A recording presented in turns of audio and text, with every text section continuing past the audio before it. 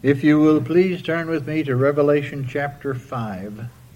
We'll be reading verses 1 through 7. This book of Revelation was sent to the churches and to none other.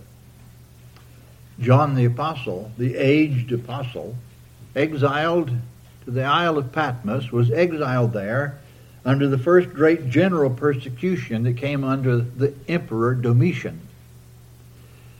And it has been said that from Patmos, where he was exiled, he could almost look across the Aegean Sea and see those churches in Asia Minor that he loved so much. They were under such great persecution at the time and were being invaded by incredible false doctrine.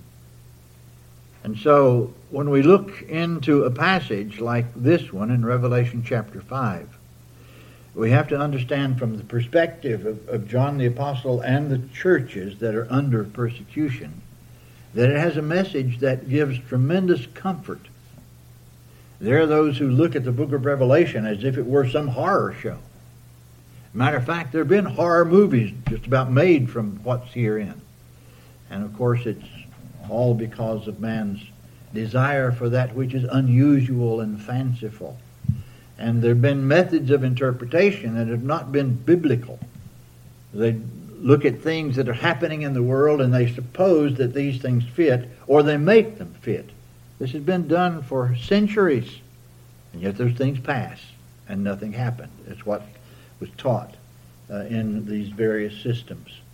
So Isaiah says, to the law and to the testimony, if they speak not according to this word, it is because there is no light in them. So we have to understand when we study the book of Revelation that there are biblical principles that must guide our understanding.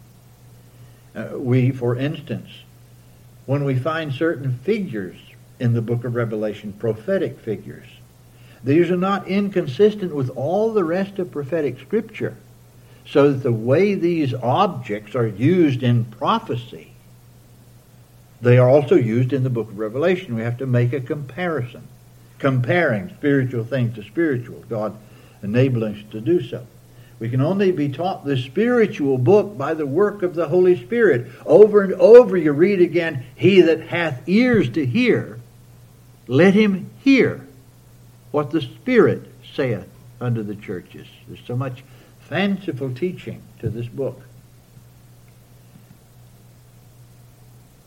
The dispensational system even robs the church from what belongs to it. It's a thief. From Revelation chapter 4 through Revelation chapter 19, it says it doesn't even belong to the church. It says the church won't even be here. And, of course, this takes its theory from the dispensational method that was come about in the mid-1850s, never heard of before in the Church of Jesus Christ. And the historical way this book has been interpreted was laid aside by that. And the fanciful teaching began in this dispensational system. And yet the church is throughout in the book of Revelation. How could we apply to us what is here and keep it if it didn't apply to us? So John says in Revelation chapter 1 and in verse 3, blessed is he that readeth, and they that hear the words of this prophecy, and keep those things which are written therein, for the time is at hand. So you find out throughout the book, including from chapters 4 through 19, the exhortation to faith and patience in the midst of difficulties and sufferings. But we want to look now into chapter 5 and verses 1 through 7. And John the Apostle, given this vision and this revelation on the Isle of Patmos, he writes, and I saw in the right hand of him that sat on the throne a book, written within and without. Written and on the back side, that's without. Sealed with 7 seals. And I saw a strong angel proclaiming with a loud voice, "Who is worthy to open the book and to loose the seals thereof?" And no man in heaven nor in earth, neither under the earth, was able to open the book, neither to look thereon. And I wept much, because no man was found worthy to open and to read the book, neither to look thereon. And one of the elders saith unto me, "Weep not. Behold, the Lion of the tribe of Judah, the root of David, hath prevailed to open the book and to loose the 7 seals thereof." And I beheld, and lo, in the midst of the throne and of the 4 beasts, and in the midst of the elders, stood a lamb, as it had been slain, having 7 horns and 7 eyes, which are the 7 spirits of God, sent forth into all the earth. And he came and took the book out of the right hand of him that sat upon the throne. There are certain passages in the book of Revelation that are not that difficult to understand. There are passages that require a great deal of looking and comparison with other prophetic scriptures throughout the Scripture. And the interpretation that is really important is that nothing is going to conflict in the book of Revelation with the clear doctrinal teaching of the New Testament and the epistles. That becomes a guide. What is clearly made known becomes the guide to understanding what is more obscure if God teaches us by the work of His Spirit, and there's going to be no conflict between them. So we have passages like this, and passages like in Revelation chapter 14, where the final judgment is shown, and the Lord coming to gather His own and judge the world all at the same time. These things become clear in the book of Revelation. And so this passage should not be that difficult to understand. It's man who clouds things up. It's man who hides the meaning of things with his so-called prophetic schemes and so forth. And so, though there be more difficult passages in the book of Revelation, this one should be rather easily discernible. And it should also present to us a clear proof that the application is to be present.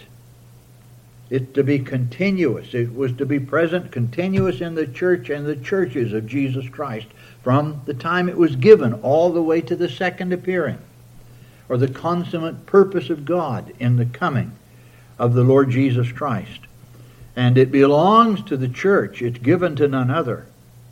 The Lord Jesus says in Revelation chapter 22, verse 16, these things, He says He sent His angel to make known unto you in the churches. He sends it to the churches. So, John the Apostle on the Isle of Patmos becomes also the representative of the Lord's church.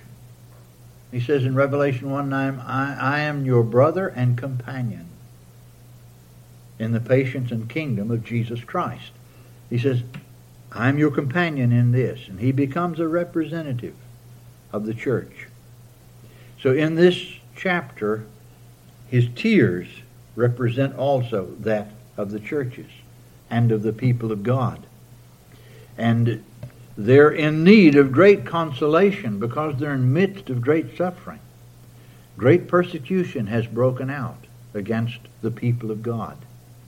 Not only that, we know also that even more subtle doctrinal errors have come that are attempting to distort and destroy the very gospel of God's grace that God gave through the apostles. So John is aware of this. He's on the Isle of Patmos. He's not in the churches. He can't go there and teach and straighten them out. But God gives him this revelation. The revelation of Jesus Christ, which God gave unto him to show unto his servants the things which must shortly come to pass. He sent and signified it by his angel unto his servant John. And through his angel to John, according to Revelation 22:16, to his churches. And so, it's no wonder that the adversary, Satan, has worked so tirelessly in the false system of premillennial dispensationalism, a sinister, robbing system, very wicked, in my view, and removed from Revelation chapter 4 through verse 19 what belongs to the church, including this passage in Revelation chapter 5. So we have in chapter 5 a seven-sealed book. We read in verses 1 and 2, "And I saw in the right hand of him that sat on the throne a book written within and on the back side, sealed with seven seals. And I saw a strong angel proclaiming with a loud voice, Who is worthy to open the book and to loose the seven seals thereof?" Well, if we're going to know something about the meaning of this book, we need to ask where it come from. Where did it originate, this seven-sealed book? Well, it comes from the one on the throne. It comes from the one who is enthroned over all things. It is, if you please here, the essential throne of deity, God's throne. Particularly in this passage, in this place, that of the Father. The Lord Jesus Christ reigned with the Father in eternity past, sharing the very same glory. He is of the same deity, is of the same essence with the Father. And so in time, in eternity past, and that's the only way we know how to say it, we have to go from our reference point, so we look back and look forward. God doesn't do that, but we have to. But in eternity past, we know that the Lord Jesus Christ also shared the same glory with the Father. Matter of fact, he prays in John chapter 17 in that great high priestly prayer, "Now, O Father, glorify thou me with the glory which I had with thee before the world was." So this glory is going to be resumed. And yet it's going to be as the Lord Jesus Christ has forever taken unto him. Flesh and blood. Humanity. We don't know what his body is, how it is now composed in its resurrection glory. Same body that came out of the grave. But he came into this world and became a man. God manifest in the flesh. And so now he is glorified, but in his manhood. This man, after he hath offered one sacrifice for sins forever, sat down on the right hand of God. Sat down on the right hand of the Majesty on high. Those are quoted from the book of Hebrews. So hereafter, in the book of Revelation, the throne of God is, guess what? Referred to as the throne of the Father, or the throne of God and of the Lamb, since he is now risen from the dead. So this is the origin in God, coming from the throne of essential deity. It's in the right hand of the throne occupant. I saw in the right hand of him that sat on the throne a book written within and on the backside, sealed with seven seals. In the right hand of the throne occupant. The right hand of God signifies his power to completely accomplish everything he decrees. Whatever is his purpose, he himself brings it to pass. As in Isaiah 14:27, the Lord of hosts hath purposed, and who shall disannul it? And his hand is stretched out, and who shall turn it back? It signifies God brings to pass what he purposes, infallibly so. No one's going to mess up his purpose. No man, no entity, no power in heaven or in earth is going to change the purpose of God. And he is going to bring it to pass. It's in his hand. So, where is the Lord Jesus Christ seated? He's seated at the right hand of the Majesty on high. And what is he doing there? Well, it's in Psalm 110, verse 1, and several times quoted in the New Testament, He must reign. He's a reigning king. He's reigning deity, but God-man now. He must reign till all enemies are put beneath His feet. So what about the contents of the book? If you take careful notice, you find that it's written within and on the back side. It's filled up. Nothing is left blank. No spaces in it whatsoever. Completely filled up. Both within and on the back side. You see, because the purpose of God proceeds from Himself. He is sovereign. He decrees. His decrees are brought to pass.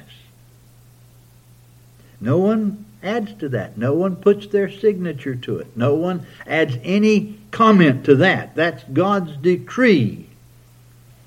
It cannot be moved by anything because it's according to His good pleasure, in whom you also trusted after that you heard the truth, the gospel of your salvation, in whom also after that you believed, you were sealed with that Holy Spirit of promise. He worketh all things after the counsel of His own will. Ephesians 1:11. God did not sit down and counsel with any man. There was no man to counsel with. He did not counsel with the angelic being, because angels are created beings.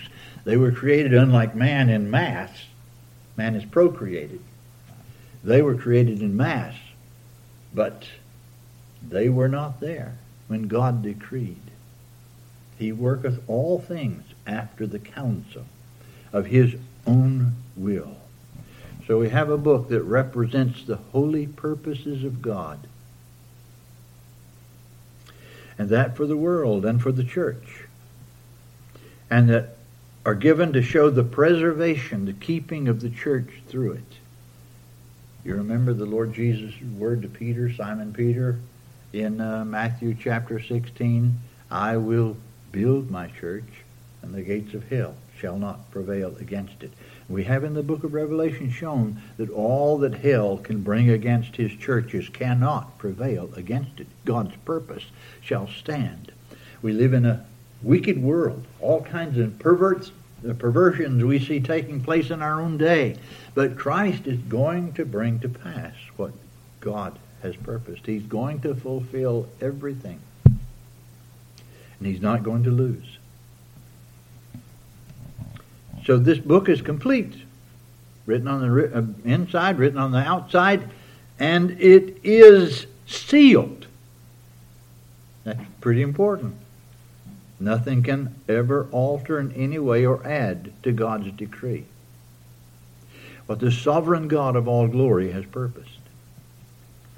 The number of seals? 7. 7 in Scripture is the number of completeness. Of course, you see it over and over and over again in the book of Revelation. The number 7 is when all is complete. At one place you read that you have the last trump, or the last trumpet, the number 7. That's the last trump when Christ comes, when all is consummated. Of course, we have various visions given over and over in the book of Revelations, at least 7 times, that begin at the beginning of this age and end in the consummation and judgment of the world. So that you have the number of completion in this number 7. And this shows that it includes everything that takes place from the exaltation of the Lord Jesus Christ to the very consummate purpose of God. Following me thus far? So, the importance of this 7-sealed book is signified by the cry of the strong angel in verse 2. And I saw a strong angel proclaiming with a loud voice, who is worthy to open the book and to loose the 7 seals thereof. So, if you'll take careful notice, John is given to know that it's not simply one who is mighty to open the book. It's not simply the one who has physical great power that opens the book. That would be man's consideration. You see, man looks at his superheroes, he calls them, and duping the children with that, thinking that real power is to crush and to do by force, bring things to pass. But that's not the way it is here with God. It doesn't say one who is mighty, although he is. It says one who is worthy. They didn't find one who was worthy to open the book. Only one who was totally, completely worthy could open this book. Only one with a spotless, holy character. Only one with a name that's better than that of angels or men could open this book. To which of the angels said he at any time, sit on my right hand until I make thine enemies thy footstool? It's Hebrews 1:13. This could only be one who by the uniqueness of his own glorious person would be worthy to govern heaven and in earth. You see, whoever takes this book of God's decree rules. Rules over all. It's in the hands of the one who opens this book to bring to pass all that has been purposed. So who is the one who prevailed to open the book? Well, again in verses 3 through 7. And no man in heaven nor in earth, neither under the earth, was able to open the book, neither to look thereon. And I wept much, because no man was found worthy to open and to read the book, neither to look thereon. And one of the elders saith unto me, weep not. Quit your crying, John. Weep not. Behold, the Lion of the tribe of Judah, the Root of David, hath prevailed to open the book and to loose the 7 seals thereof. And I beheld, and lo, in the midst of the throne and of the 4 beasts, and in the midst of the elders stood a lamb, as it had been slain, having 7 horns and 7 eyes, which are the 7 spirits of God sent forth into all the earth. And he came and took the book out of the right hand of him that sat upon the throne. So we have one who prevailed to open the book. John, as we said, is representative of the church of the Lord Jesus Christ and the churches of Christ. And so his tears are those of the church. They are wiped away when there is the knowledge of the glorified Lord and his sovereign authority over all things.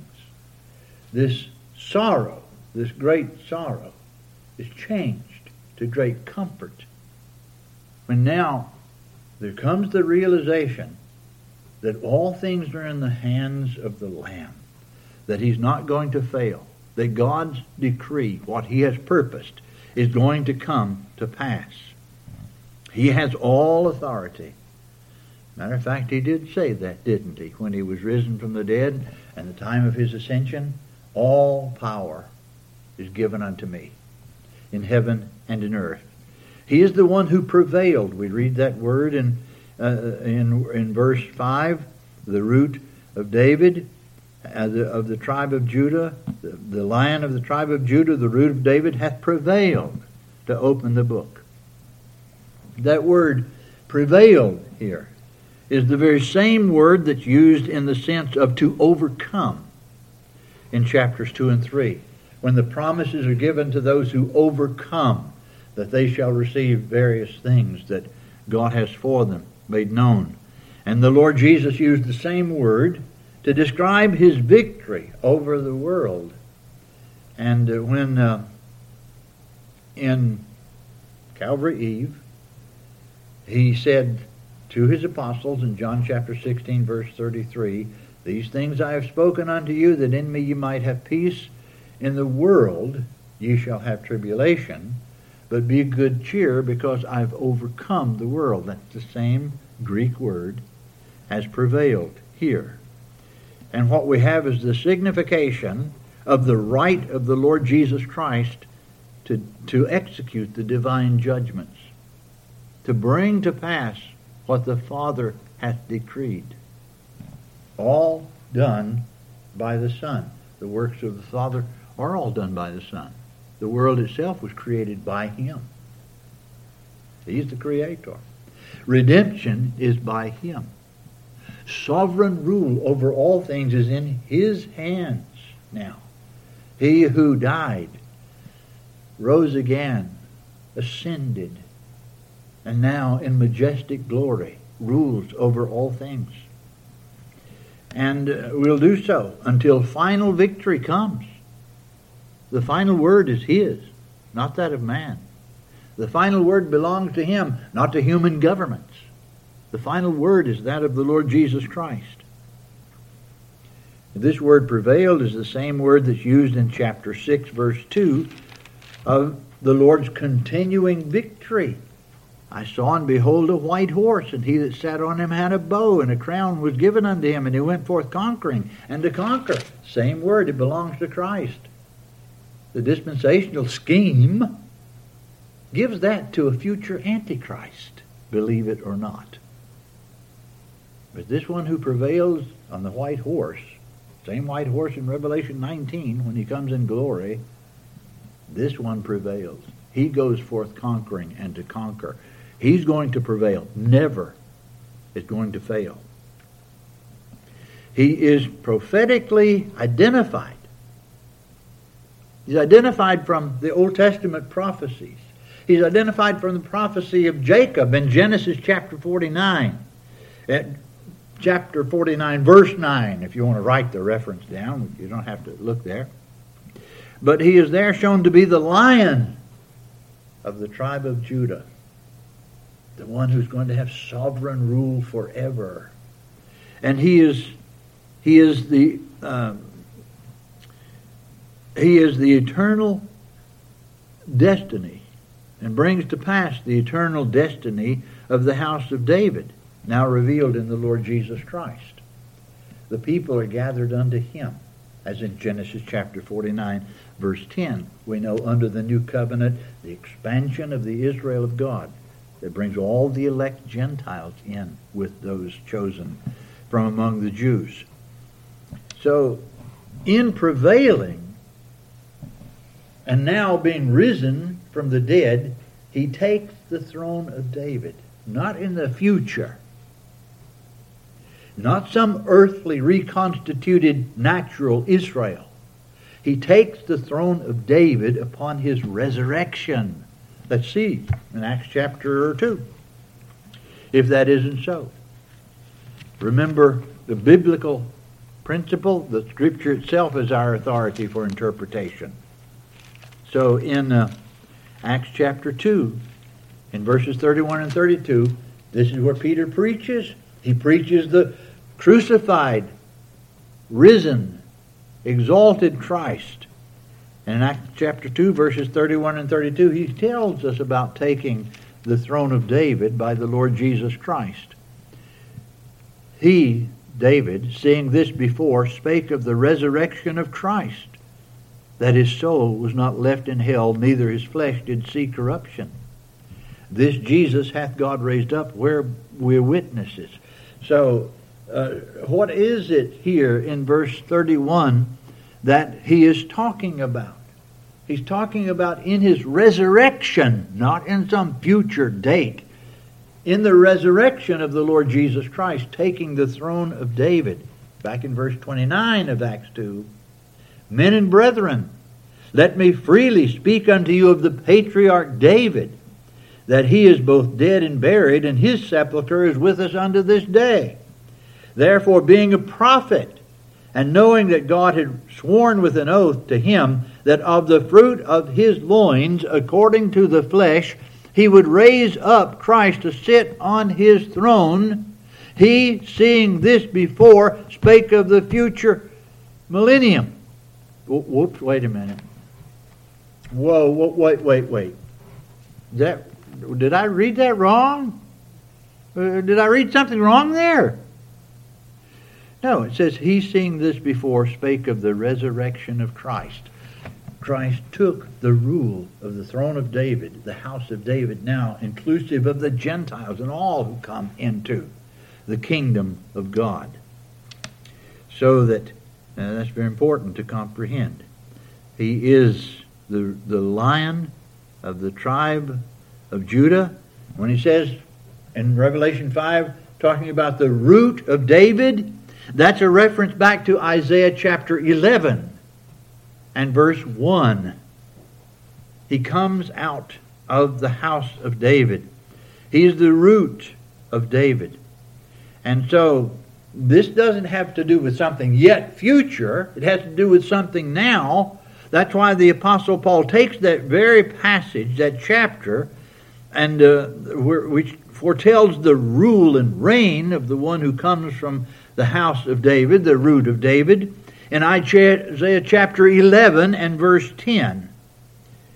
And then the Apostle Paul makes application of that prophecy, shows us its fulfillment, not in the future, but in this very time, in Romans chapter 15, verse 12. You can turn there.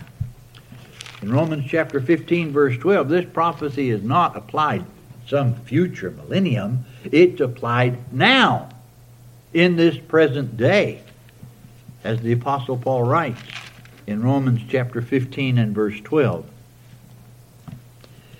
And again, that's Isaiah the prophet, saith, there shall be a root of Jesse. He's quoting from Isaiah chapter 11.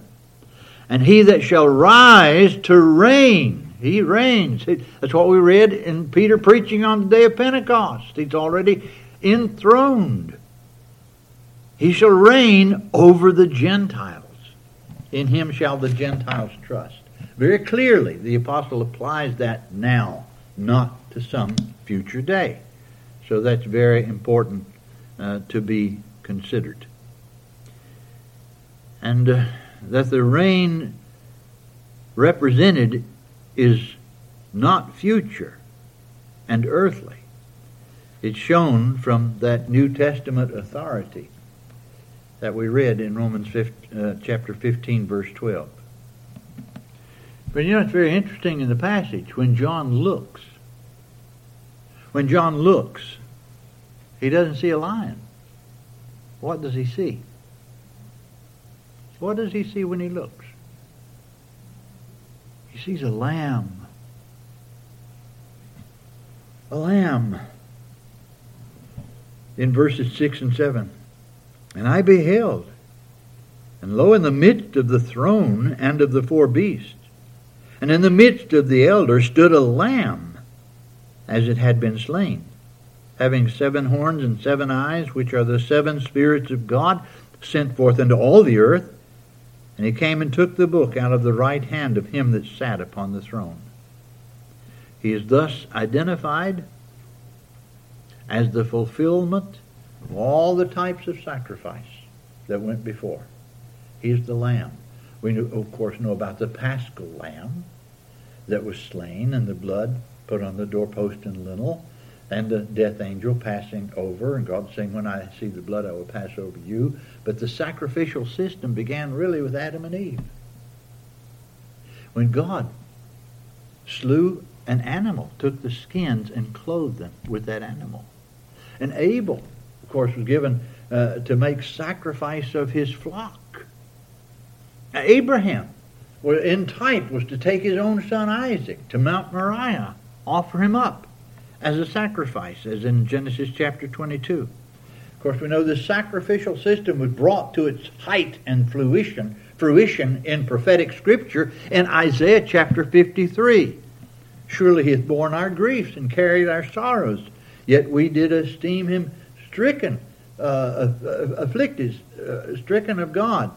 But he was wounded for our transgressions. He was bruised for our iniquities. The chastisement of our peace was upon him. And with his stripes we are healed.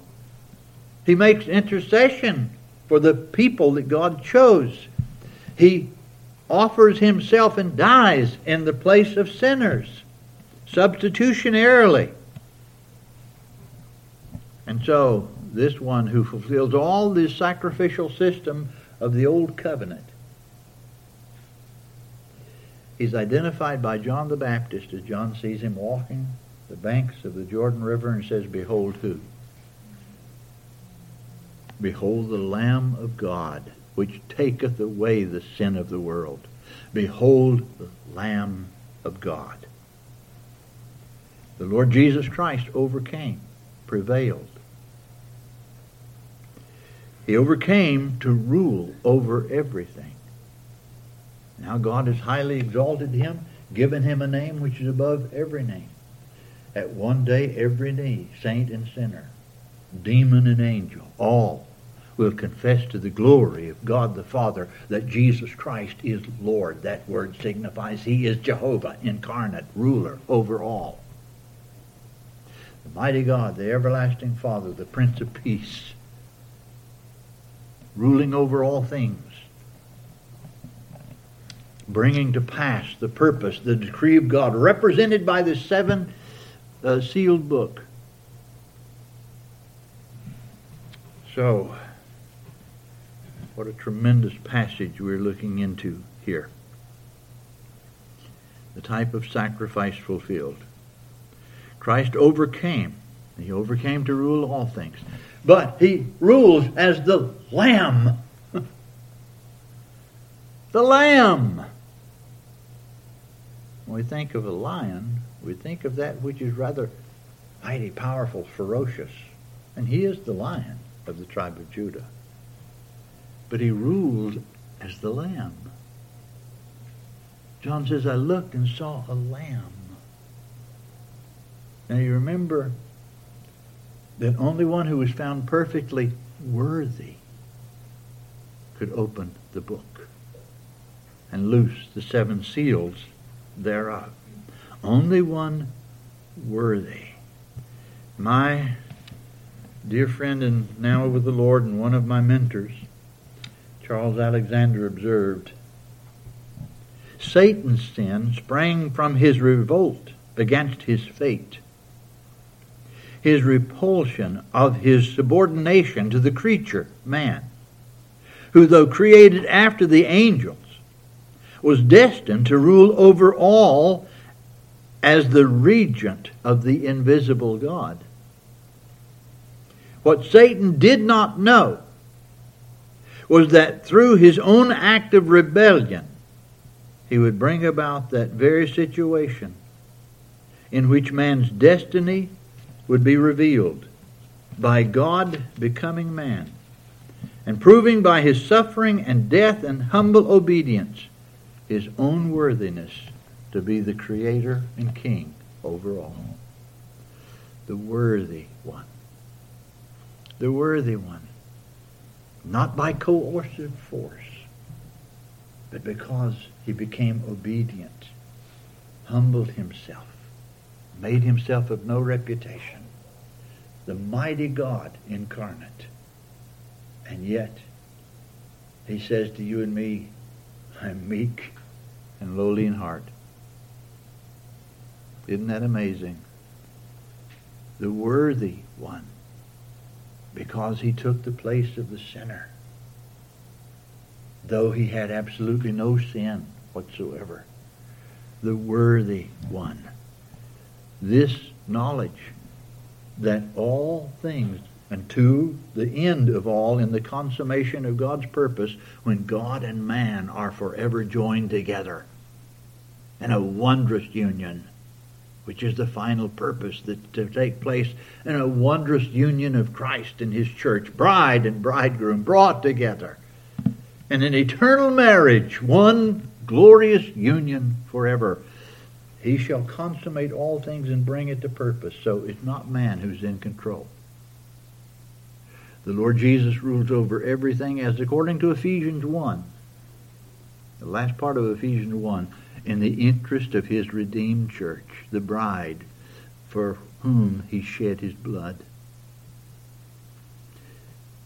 She's not going to perish. She cannot perish. She's going to be brought out of tribulation. The church has been going through tribulation for 2,000 years. been going out of great tribulation, prepared, made ready for the coming of the bridegroom when she's presented to him spotless. The holy bride of the Lord Jesus Christ. And he is in control of everything and brings that to pass. He alone is worthy to open the seven-sealed book, representing God's decree and bringing all things to pass.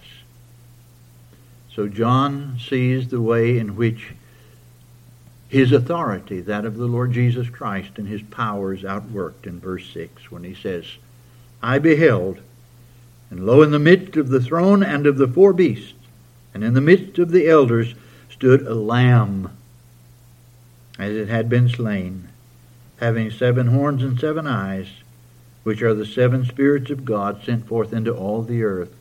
Well, it takes really no great difficulty to know when the 7-fold Spirit of God was sent forth into the earth, he came in respect to the glorified manhood of the Lord Jesus Christ. 7 spirits, or 7-fold, because of his perfect work. You remember that's a perfect work. All, perfect number. All shall be completed. The great truth is that Christ is the one in control of all things. Even to this day, all things are in his sovereign hands. He rules over all things in the interest of his redeemed church. And this is one of the most comforting truths we could embrace. Whatever we see taking place in this world, he's over all things. Nothing can happen but what it is made to work to the good of his redeemed. All the way until the time that we who are his redeemed are brought into that glorious, eternal marriage union, God and man forever. That was the purpose of God from eternity. What a glorious truth. Makes a difference when you understand some things from the biblical point of view, doesn't it? How wondrous, how comforting. Wipe your tears, John. Wipe away your tears, church. God's purpose shall be completed.